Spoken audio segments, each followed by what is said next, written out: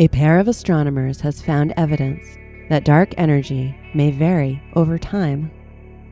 If confirmed, this result could force astronomers to re-examine their fundamental understanding of the history and structure of the universe.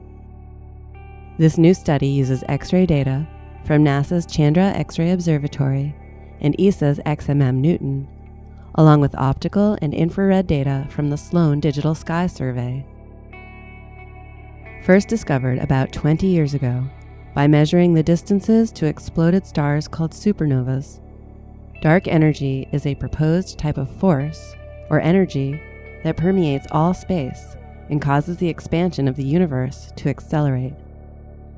While the exact nature of dark energy is unknown, many astrophysicists think it is constant throughout space and time. The latest result involves the development of a new method to determine distances to quasars, rapidly growing black holes in the distant universe that shine extremely brightly. This method, which uses data on about 1,600 quasars, allows astronomers to determine distances to quasars that are much farther away from Earth than the observed supernovas.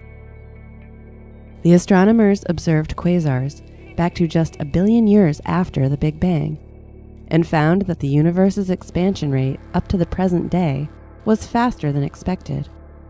This could mean dark energy is getting stronger as the cosmos grows older. This is a new technique, so the researchers took extra steps to show that this method gives us reliable results. They showed that results from our technique match up with those from supernova measurements over the last 9 billion years, giving us confidence that our results are reliable at even earlier times. Still, more research is needed to confirm this exciting result. The researchers plan to use a large sample of Chandra observations of quasars at a wide range of distances and apply this same technique.